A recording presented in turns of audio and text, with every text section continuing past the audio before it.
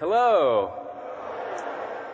My name is Aaron Zimmerman. I work at a church in Houston, Texas. I'm married to Andrea. I have 3 children, and I'm very excited to be here tonight.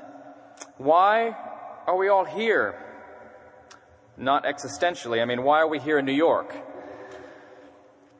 Are we here to see Philip Seymour Hoffman in the revival of Death of a Salesman?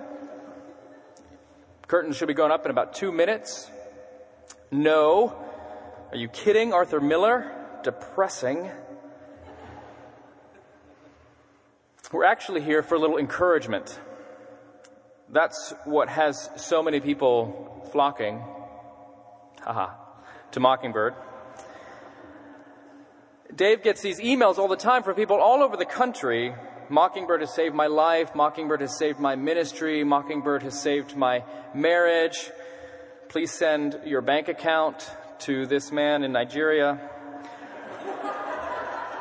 The first 3 are Mockingbird-related emails. Why are people writing to him all the time? Why do people say things like, "You've saved my life"? Why do literally thousands of people read this blog? Why are you all here? There's a lot of reasons, but one I think is that Mockingbird tells the truth. In a world hell-bent, and I choose that word intentionally, on denial and obfuscation, we tell the truth. Or at least we try as best we can. And this is so needed. People think that baseball is the great American pastime. They're wrong. It's denial. On 30 Rock recently, we saw this evidenced. Jack Donaghy, the NBC executive, played by Alec Baldwin, who actually recorded the scene of Don Geis's funeral in the chapel where you will soon eat dinner. It is hallowed ground. Jack Donaghy asks the simpleton Kenneth Parcell, who is an NBC page, how he maintains his sunny optimism in light of life's many disappointments and his own personal setbacks. So Jack Donaghy asking Kenneth Parcell, how do you stay so positive in light of your personal setbacks? And we'll see the response. We'll maybe bring the lights down if we can. Are we good? All right. Go ahead, Brian. Next slide. Go ahead. Well, I'll tell you my secret, sir. I lie to myself. Every morning when I wake up, I say everything's gonna be okay, but I'm lying. And I don't know how much longer I can do it. Have a swell night, sir.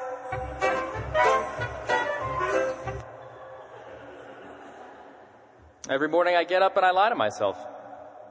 And that's what a lot of people do. It's the American way. When I think about Mockingbird, I think we are a lot like Mugatu in the classic all-time male modeling movie, Zoolander. Zoolander is played by Ben Stiller, Derek Zoolander, and he is the sort of pinnacle of male modeling, and he has all these looks, these sort of trademark looks that he does that have made him what he is.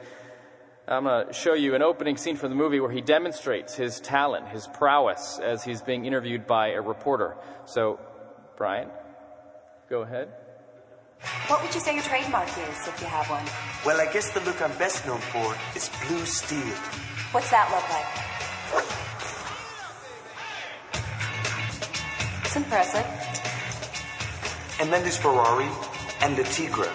The Tigra's a lot softer. It's a little bit more of a catalog look. I use it for footwear sometimes. Can I see that?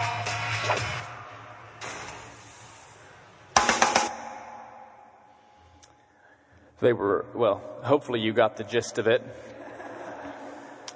And then we'll take a scene from the end of the movie where we see the nemesis of Zoolander, Jacobin Mugatu, a fashion designer who's just had the show that's supposed to make his career. Things have gone terribly wrong. There was a plot to assassinate a prime minister that's failed, and you have to see the movie. But let's see Mugatu's speech as his plan has fallen apart. Shut up! Enough already! already, Ballstein? Who cares about Derek Zoolander anyway? The man has only one look, for Christ's sake. Blue Steel, Ferrari, Latigra, they're the same face. Doesn't anyone notice this? I feel like I'm taking crazy pills. I invented the piano key necktie. I invented it. What have you done, Derek? Nothing. You've done nothing. Nothing. Will Ferrell completely becoming that character.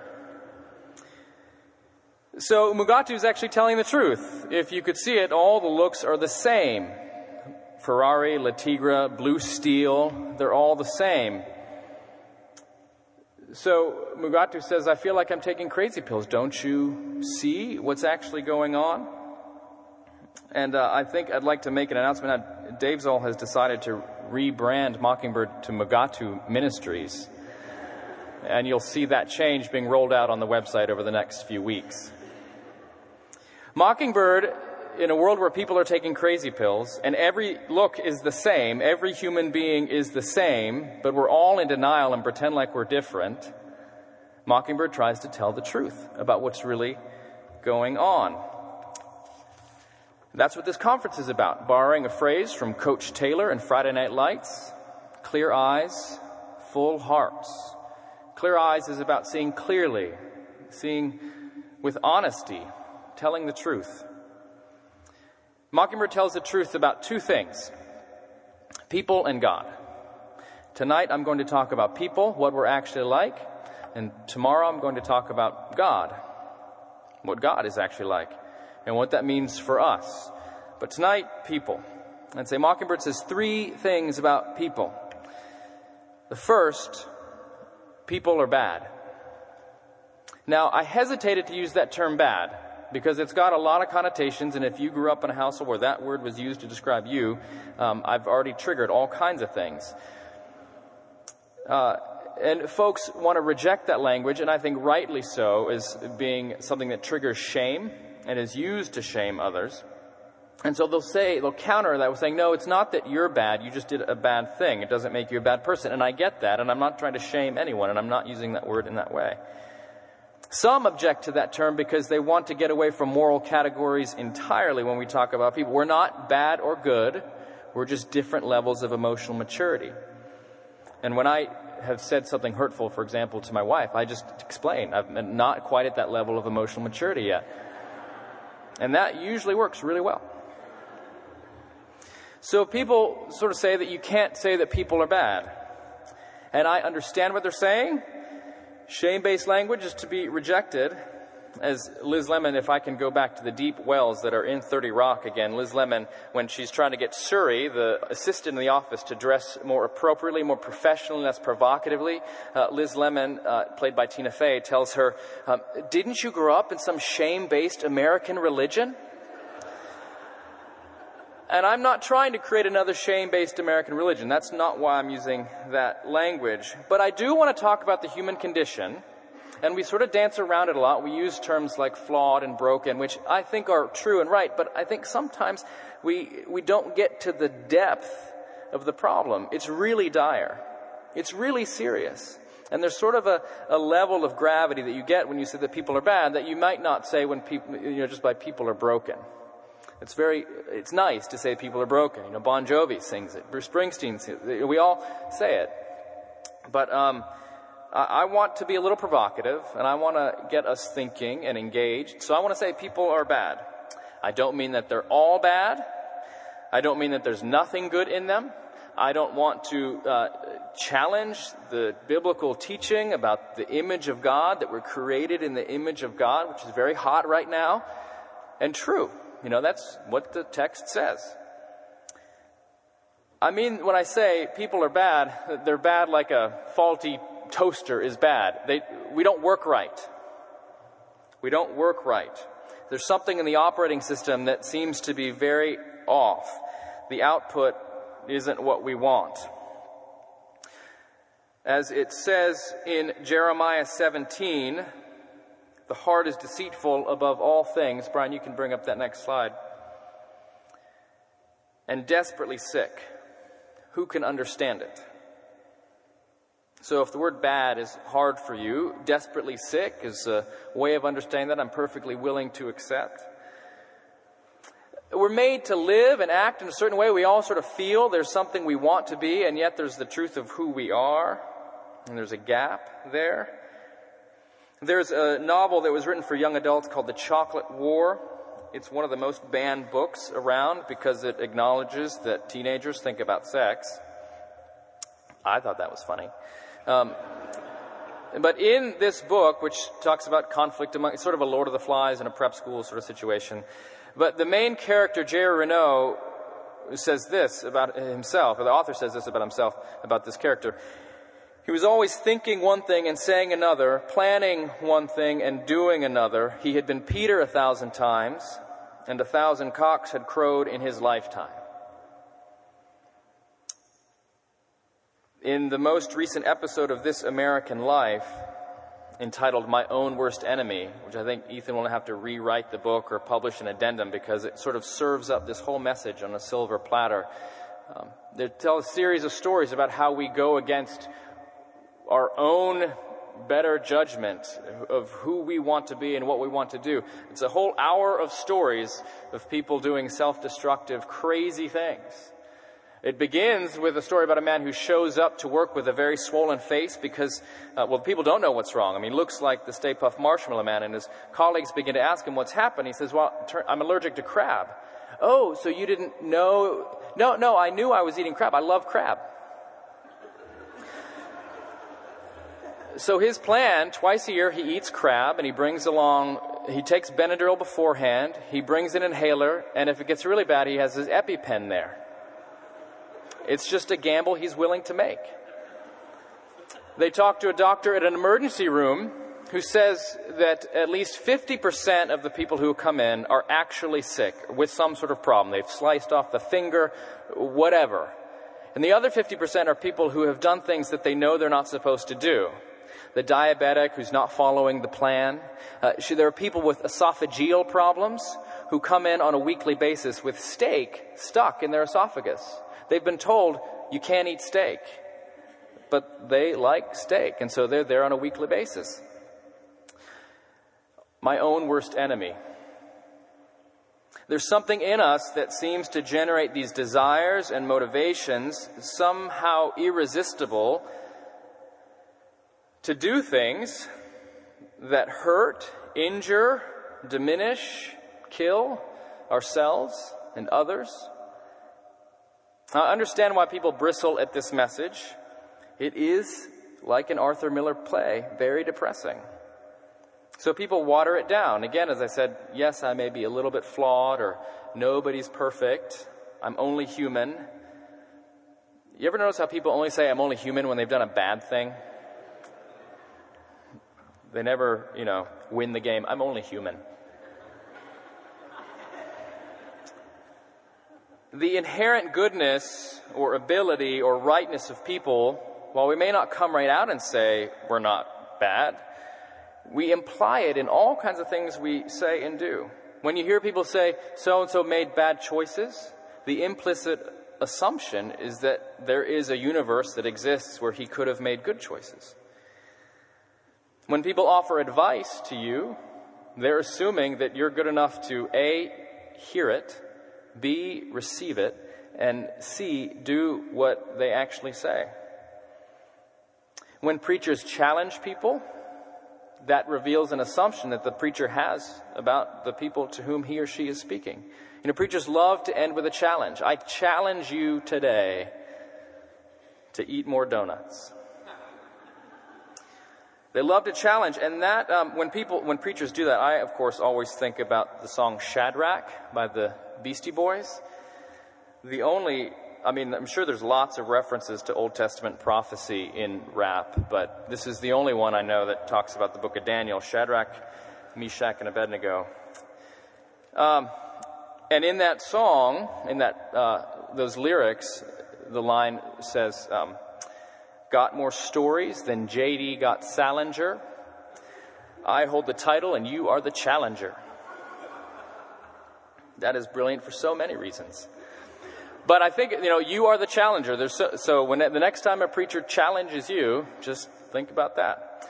And when a preacher challenges his or her congregation, they're assuming they have the capacity to do those things. Unfortunately, we're not like that. I have a good friend who was in ministry for 10 years, and he ended every sermon with an application, what you were challenged to do. And after 10 years, he had the courage to sort of look at his track record, and he realized that nobody had ever done a single thing he'd said. Poet Mary Karr, and it makes it sound like I read poetry. I only read the poetry that Dave puts on the blog. So I'm impressive in other ways, but not that. But poet Mary Karr had an interview that you put up on the blog, Dave, and she talks about her conversion from sort of agnosticism / atheism to a devout and profound faith in Christ in the Roman Catholic Church. And she got a lot of heat for it from her colleagues and her readers. And one person wrote on her website, why did you do this? Don't you know that Catholicism is just a crutch? And she said, well, yeah. And if you had only one leg, you'd want a crutch too. She gets that people have one leg. And so many pulpits are filled with preachers who are telling one-legged people to run faster and jump higher. Mockingbird reminds people, in general, and Christians specifically, because we seem to be the best at forgetting it, that we have one leg. And I think this is one of Mockingbird's major contributions to the wider conversation going on out there in the world about church and God and religion. It's a big conversation. It's all over. And the church is figuring out what it's going to do and say in the coming generations. And Mockingbird sort of just stands there doing this one thing, reminding people, excuse me, there's this sick, gnarled, desperately sick thing in you. St. Paul said, sin living in you, that works all day long and never sort of runs out of energy, simultaneously generating selfish desires and the rationalizations that make them seem totally reasonable. So Mockingbird tells the truth. People are bad. The second truth that Mockingbird recognizes is that people are blind. We're blind to our bad. People can't see what's wrong with themselves. They deceive, self-justify so well, they don't even notice when they're going off the rails. Jesus had clear eyes, though. He saw people as they were, full of libidinal urges and massively hypocritical. As he said in Matthew 7, Brian, go ahead. You're so patient. Thank you so much. It's like 10 minutes between slides. You could be automated. But we decided not to do that because we value the American worker. Matthew 7, why do you see the speck in your brother's eye, Jesus asks, but fail to see the beam of wood in your own? And he doesn't say that just some people have a beam of wood. He seems to think that everybody has a huge log in your eye. You're trying to remove a little speck of sawdust out of somebody else's while the whole tree is in your face. The blindness is profound, and it takes something jarring to remove it. This is why God, I think, designed life, and in particular marriage and child rearing. Those things cause you to realize the extent to which you are blind, about your own condition, your own personal beam of wood. Take marriage, for example. And you could say this almost about any relationship that lasts longer than 6 months. Even friendships. So this applies to us all. But marriage goes like this for many people. You get married, and about 6 months into it, you begin to realize that you're not as happy as you thought you should be. And then you realize that what makes you upset is that this person doesn't agree with everything you say. And they don't want to do everything that you want to do when you want to do it. And they don't affirm and meet every emotional need you have whenever you have it. In other words, they are a separate person from you. And if you have even a shred of self-awareness, you realize that you are all about you. And you like people that just reflect your own glory back at you. And then the light bulb comes on. And you realize who you are. Some of the blindness breaks. Kids, as I said, do this too. they open your eyes to the blindness. First, they weaken you by taking away your sleep, your autonomy, the illusion of control that you might have. Their demands are unrelenting and inflexible. They have to eat every day, even several times a day. And every young parent or somebody who's raising children has that moment where the rage that just wells up inside you is just inhuman, or maybe very human. You didn't know you could be that angry at something so cute. But kids pull back your carefully crafted layers of identity, expose your heart of darkness. I hope somebody's playing literary and cultural illusion bingo as I'm going through this talk. Joseph Conrad, for those of you keeping score. And this still happens as your kids age, too. It's not just the early years. You realize you're teaching them values that you violate on a daily basis. No dessert. And then after they go to bed, you are raiding the Ben & Jerry's in the back of the freezer.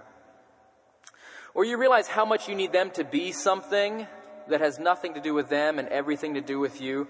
I see this a lot. It seems to be happening more now. I'd be interested to hear observations of folks that have seen multiple generations of parents raise children. But it seems the current generation, more than in the past, is really interested in how their children appear in a way that I don't remember being true before. If you see advertisements used to sell children's products from the 1960s, 70s, and 80s, children look like children. They're wearing children's clothing, jeans and T-shirts and sneakers and things like that. And then, and now, I think every child has a contract with Abercrombie & Fitch, although it depends on your own demographic. If you're kind of in that preppy world, there's Crew Cuts, which is J. Crew's line for children. There's a whole line of embroidered things for people. I've never known a child that said, I think I want to wear something embroidered today. It has everything to do with the parents. Or you go and you look at hipsters whose children are dressed ironically.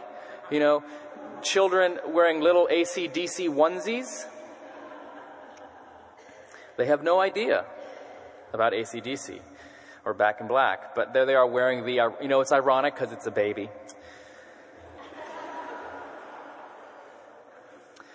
So, kids are walking billboards for our own identities that we're making for ourselves. And if you are given eyes to see, you may realize that aspect of your blindness as well. So you get the point. We're blind to our bad. And I think this is one of the things that Mockingbird tries to point out, the fact that we can't really see that well. And that's why we do what we do. Mockingbird does not, in general, produce gigantic, multi-volume theological tomes. We are sneakier than that, because nobody reads those. There's like 5 people that read those. And we use sports and art and music and culture and movies to kind of get around the defenses. You think you're just reading about the Hold Steady's latest album or what Dave is thinking about Michael Jackson this week or whatever it is. And but really we're trying to get past the blindness, trying to get past that log in your eye. So Mockingbird tells the truth. People are blind.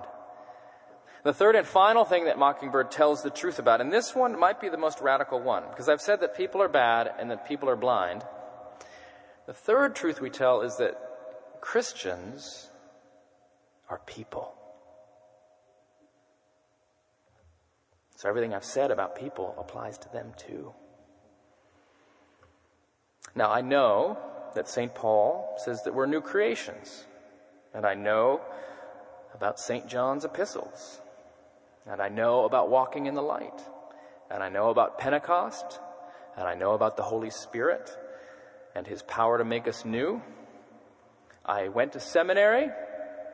And I have the tattoo and secret badge and elitist vocabulary to prove it. But I also know that St. Paul spent a lot of time writing to Christians who were still acting like people. They were still narcissistic, petty, lustful, bloodthirsty, self-righteous, fear-driven, deceitful, smug, mean, and just people. And they were people who lived a lot closer to the times of Christ than you and I. I mean, they were closer to the original event. They didn't need the footnotes in their Bible to understand the cultural context of Jesus' parables. They lived the context, baby. They didn't need to do a Seder on Maundy Thursday with Manischewitz matzah to understand the Eucharist. A little close to home for some of you. They knew Jesus or people that knew him. And yet, they were not very good Christians. They still had plenty of bad days. So about Christians, we can quote Pearl Jam's Corduroy. Everything has changed. Absolutely nothing's changed. The phrase we often use comes from Martin Luther. You know it if you've read the blog for any length of time. Simul justus et peccator. We are simultaneously justified and sinners. We're loved and accepted, and we're who we are. We're like, that it's the sacred and profane living inside us at the same time. There's this great line from a song by the Hold Steady. Make the sign of the cross with your cigarette. Think about a hand holding a cigarette, which you can't do because it's illegal everywhere, but you can imagine.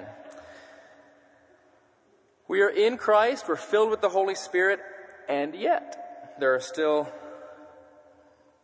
these parts of the human heart untouched by the gospel. In my own personal story, this idea was very hard for me to accept. I had received a form of Christianity that told me I was so qualitatively, and seminary word alert, ontologically different, that I had been so thoroughly changed that I should pretty regularly see a decrease in sin in my life. I didn't. Or it was like whack-a-mole, the classic game at Chuck E. Cheese. And I went to Chuck E. Cheese yesterday. That is true. My son turned 6 and we went to Chuck E. Cheese and there was no whack-a-mole. Thank you. I was looking to relieve some stress and I couldn't do it. But whack-a-mole is that game where this little mole pops up and you hit it with the mallet, and then another one comes up, you hit it with the mallet. That's what my sort of sin control was like. I would just, get this under control and then something else would pop up.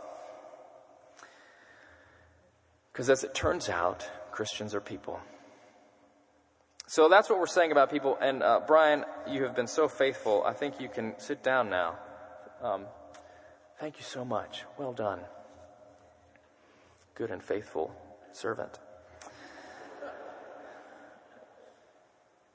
We're saying this, just to recap. People are bad, people are blind, and Christians are people. And I want to close by giving a clarifying point. When a preacher says he's going to close, it means 15 more minutes. So I want to clarify one thing, and then I want to say why all this sort of sobering, heavy truth is actually good news. Clarifying point. I'm not blessing sin. I'm not saying, hey, you're bad, I'm bad, that's great, let's go get a fillet of fish. A vastly underappreciated sandwich. Whenever they have them for $1, that is a red letter day. We're also not saying you are really bad and you should feel really bad about yourself. Because shame and guilt just tear you up. So if you're feeling guilty, you should feel really guilty about that. All we're saying is that whatever approach we're going to take in this whole project of following Christ, let's at least approach it with honesty about where we're starting and who we are.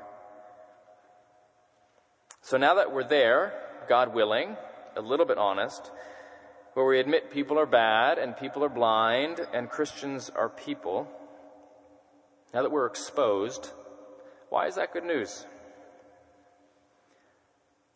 Because it opens the door to grace.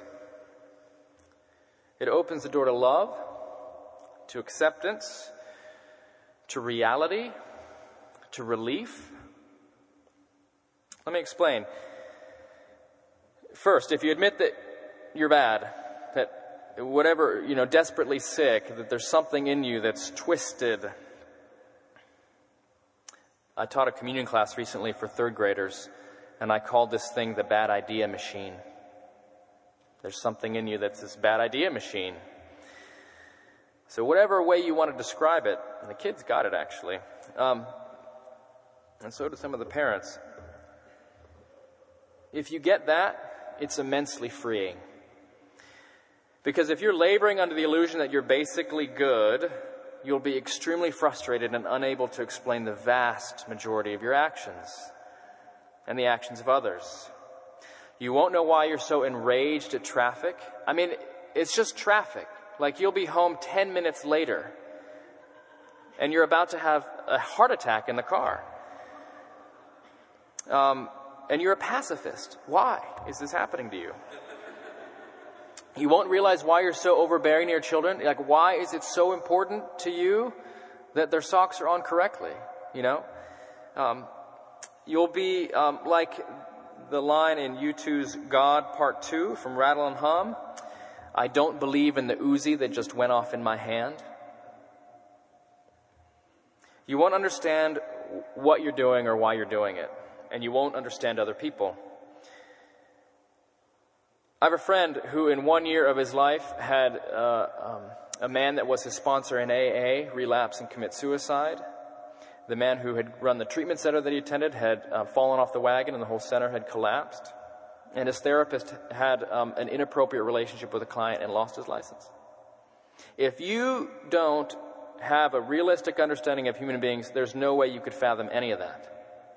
And you'd walk away from whatever worldview you're using to make sense of reality, because obviously it can't cope with that. And you think those are one-off occurrences? So if you don't get this about people, you won't be able to understand yourself or others. You'll be surprised a lot and you'll be confused a lot.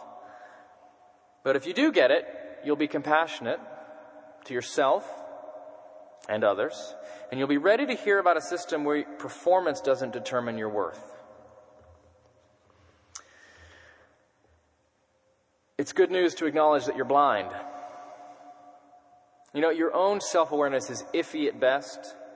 You probably don't even realize what you're doing wrong. I mean, you think you know what needs to be fixed in your life, but you probably don't really realize it. If you ask your friends, don't do it. I don't recommend that. It's painful. The things that you think you're doing well, things you think are good, probably don't give you that many gold stars. You have a beam of wood in your eye that you can't see. And the things that God is really concerned about in your life, you probably don't recognize. The thing about this, if we can't even rightly perceive ourselves, it means that we're never going to get righteousness right on our own. I mean, can't you look back at something in your life that you thought you did that for the right reason? A really good thing. I mean, your moral pinnacle. And you look back on it now and you realize it was just sort of about your own project. Or you look back on a time when you did something really bad that you regret. It was a very profound experience of shame and failure for yourself. But you look back at it now and you realize, there were things that were going on in me emotionally. And you have a little bit more grace for yourself. You kind of understand why you did those things now that you have some distance. So in the moment, you can't see why you're doing what you're doing. You don't see all the factors that are in the mix. So you can't really see the problem in order to fix it. So if you're going to get righteousness, it's going to have to come from outside you. It's going to have to be God's project, not yours. I remember a time in my life when my righteousness was my business. I mean, that was my business. I set out to do that every day. And I would set goals every year and how I would accomplish those. Not like, make $1 million by I'm 35 or, climb the Mount Kilimanjaro or anything like that because I already did that before I was 13. But, goals for self-improvement. And I never did a very good job. About the only thing I accomplished was increasing my self-righteousness and my self-loathing. winning. And then I realized, not overnight, but I realized that my righteousness was God's business, not mine. I'm a lot happier now. Finally, it's good news that Christians are people. You can regard yourself with some humor and humility instead of that hideous, ill-fitting, cheap suit of false identity that you think is so great. And very importantly, it means that you can tell the truth about your life. When I was very much living under a false gospel of Jesus-aided self-improvement, I was in total denial about the extent, frequency, and nature of sin in my life because it didn't fit the narrative. The narrative, the story that I was telling myself, that I was banking on, was that I was getting better. So if something didn't fit that, I just put it in the denial drawer and forgot about it. I just couldn't acknowledge it. I couldn't deal with it because it didn't fit the narrative, didn't fit the grid. So for example, I wasn't really that good at having a regular life of prayer and Bible reading. But when I did have a quiet time, that discipline of having your prayer and your scripture study, when I did do that, I inflated it. I gave myself like 25 gold stars. And I saw that almost akin to the experience that Peter and James and John had with Jesus on the Mount of Transfiguration. And when I would just inflate those experiences. And when I went a long time without them, I would rationalize and justify and have all kinds of excuses. And when I came to understand the gospel, I finally was able to say, hey, I'm not really good at this. I'm horrible at having quiet time. I never have them. Like every 6 months. God, what do you think about that? Can you help me? My prayer life now is perfect. The end. Well, my prayer life is my prayer life, and it is what it is. It's real. It's not contrived. It comes out of a place of need. I strive to be honest. I often have to check myself. Whenever I realize that I'm talking to God the way I would never talk to a human being. When was the last time you said, I just wanna, to anyone other than God? Lord, we just wanna.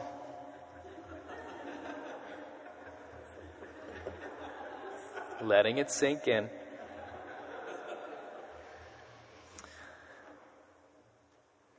My prayer life is what it is. I see that in God I live and move and have my being. And I've come to realize that even when I didn't have a quiet time, in God I still lived and moved and had my being. God is still at work, regardless of what I'm doing. But I'm getting into the territory of tomorrow's talk. Last word. I said that these three realities open you up to the truth of the gospel of Jesus Christ, that your worth is going to have to come from something other than your performance. Salvation is going to have to come from outside you and your efforts. Before we go off to eat a delicious dinner, let me just remind you of the sweetness of the gospel. God knows you at a gut level, to the marrow of your bones and the darkest recesses of your heart. He knows what you're thinking about in the middle of the night. He knows what you look like in the morning. He knows what you did last summer.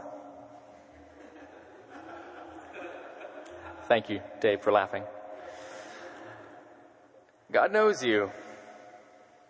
And as we say in the prayer book, God whose property is always to have mercy.